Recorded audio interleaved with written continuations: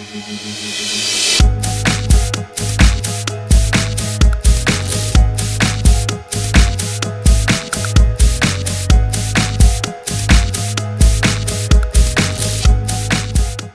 everyone, thanks for tuning into this special midweek episode of Swift Kick in the Soul, what we'd like to call our Corona Extra episode. We know you guys are all cooped up in your homes. Hopefully you are, being good citizens and trying to mitigate this outbreak as much as possible. So, in an attempt to relieve your boredom and possible feelings of cabin fever, we thought we'd give you just a little bit to chew on here in the middle of the week. This is an impromptu discussion we had before we recorded episode 4, so I hope you guys enjoy it. In its broadest sense, Torah, in its narrowest sense, when a rabbi says Torah, they mean the 5 books of Moses. Okay, right? so that's the Torah. Gotcha. That is 1/3 of the Hebrew Bible.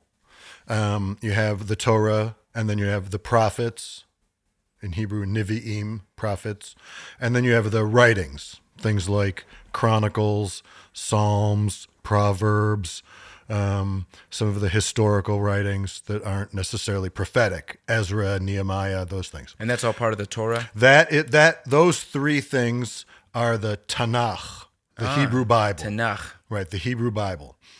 24 books, I think, right? Okay. 22 books, whatever it is. I guess I should know that, but it doesn't really you matter. I do not. It really doesn't matter.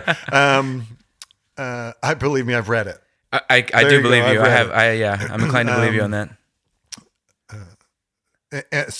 But the first 5 books, right? Genesis, Exodus, Leviticus, Numbers, Deuteronomy.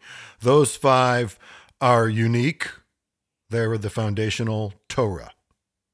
So Torah can mean those 5. Torah can mean the whole of the Hebrew Bible. Oh. Torah can mean Jewish wisdom. Gotcha. Hey, Rabbi, give me a word of Torah. I see. Right. I mean, tell me something of Jewish wisdom, value, rabbinics. It could be anything. Gotcha. It could be something modern, right? You could be hey, I just read a Jewish poem last week about, and it usually it has some deeper reference to classical sources, Bible, Talmud. Yeah. But not necessarily. It can just mean wisdom. Right. Because the root, Hebrew is a root language. So you have every Hebrew word has a 3-letter root. Oh, okay. Some are 4. There's 4-letter roots, but for the 90% is 3-letter root. 3 letters which compose the root of the word, and depending on how you conjugate the word, it has varieties of meaning. So Torah is it means teaching. Zot Torah. This is the teaching which Moses gave. Right. Okay.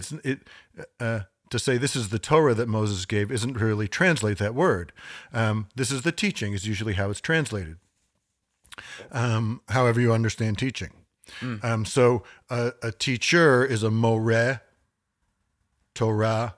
You can hear the similarity in the words. Definitely, right? Yeah. Moreh, they share a root. So I would be a moreh, morah for a female. Oh, okay. Morah, and Torah. So does Torah have a female connotation as well? Listening to all those 2 of words. Hebrew is a gendered language. Okay, right. Almost completely. Oh. The first person can be non-gendered, but it's almost never. I mean, it's a very gendered language. So both actions and individuals are conjugated by gender, and objects have genders. So, and objects' genders affect the way you make plurals, right? So Torah, Torot, plural is ot. That indicates male or female. Oh. Nevi'im, prophets, Torot, teachings. Wow, okay. So the whole language has, I would say something one way and a female would say it you would recognize that it's the same, but the endings and the suffixes stuff would be different. Sure. Lots of different languages Right. are gendered like that. I know this from high school Spanish class. That's right. It's very much like Spanish, Yeah. where things and colors and objects, right, a table and a chair and a boat and a house are all gendered. When you describe them, it's las or los. Yeah, that's right. Right. Yeah. I think a lot of us are familiar with that. This is interesting that we're talking about this because obviously, what we're talking about to our listeners isn't necessarily about always Judaism, but it's so nice to get a little bit of background on some of these terms. Well, the truth is, Marshall, it's one of the reasons I really, I think our conversations are so good and I enjoy them so much is we're talking about some of those things and you're not somebody who already knows and is signed up for my Judaism 101 class. No. It's really it's enjoyable to share it with you and through those fresh eyes. Well, thank you. It's enjoyable for me, really. I really do love being a part of this. So let's get into it, right? Yeah. Are Okay. you ready to do this? Well, no, because that was all a side distraction. We can keep recording a little bit, but okay. About how to start. Oh, yeah, how to start. Right. So I was going to say, like, one of the ways is to start with the Torah, right? That led us down the road of grammar in Torah, which is, just start talking about fists and making a fist. Right. Can I pause you? Sure. Let me give the show an intro so we can kind of like. Okay, sure. Is that okay? Unless this is not part of the show. No, this is not really part of the show. This was just. I realized that the previous conversation, unless you want to say like the conversation about how to start is how we're going to start. Well, right? that's always it's a little more conversational, a little more storytelling.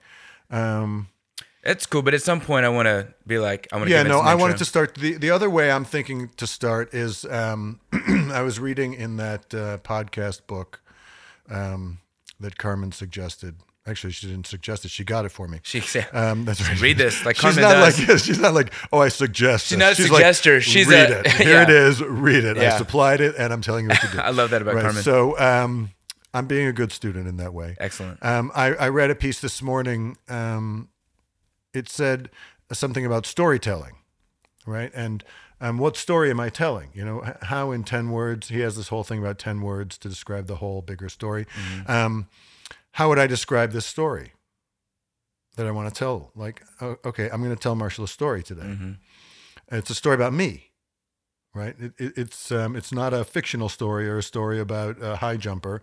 Right. It's a story about me and how I came to teach people about making fists, right? Yeah. I kind of like the storytelling way.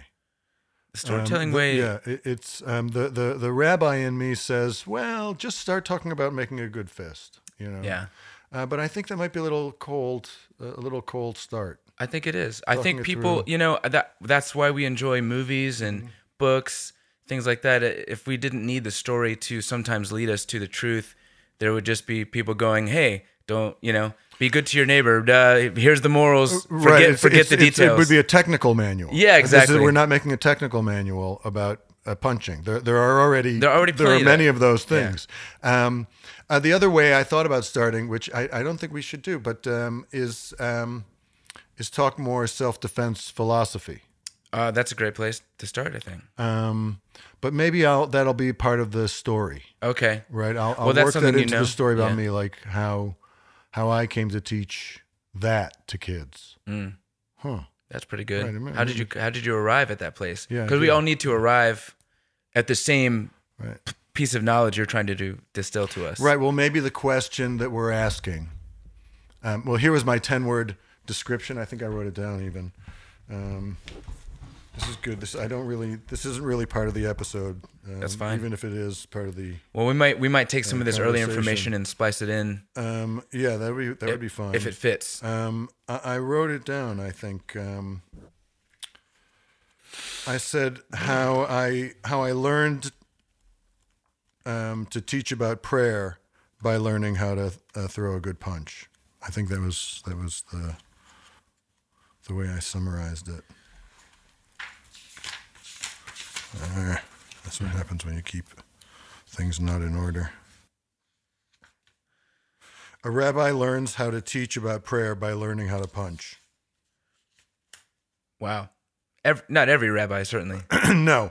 But here's the thing is I don't really want it to all be, I don't want it to be so much about prayer as much as prayer is going to be a metaphor for anything you want to do better. Right. Right. Which is kind of something you want to reveal. It's going to be prayer is going to be a metaphor for self-revelation. That's interesting. Self-discovery. Well, we were in previous episodes. We've kind of been talking as physical discipline as a metaphor for how to get better at prayer. So we're kind of flipping.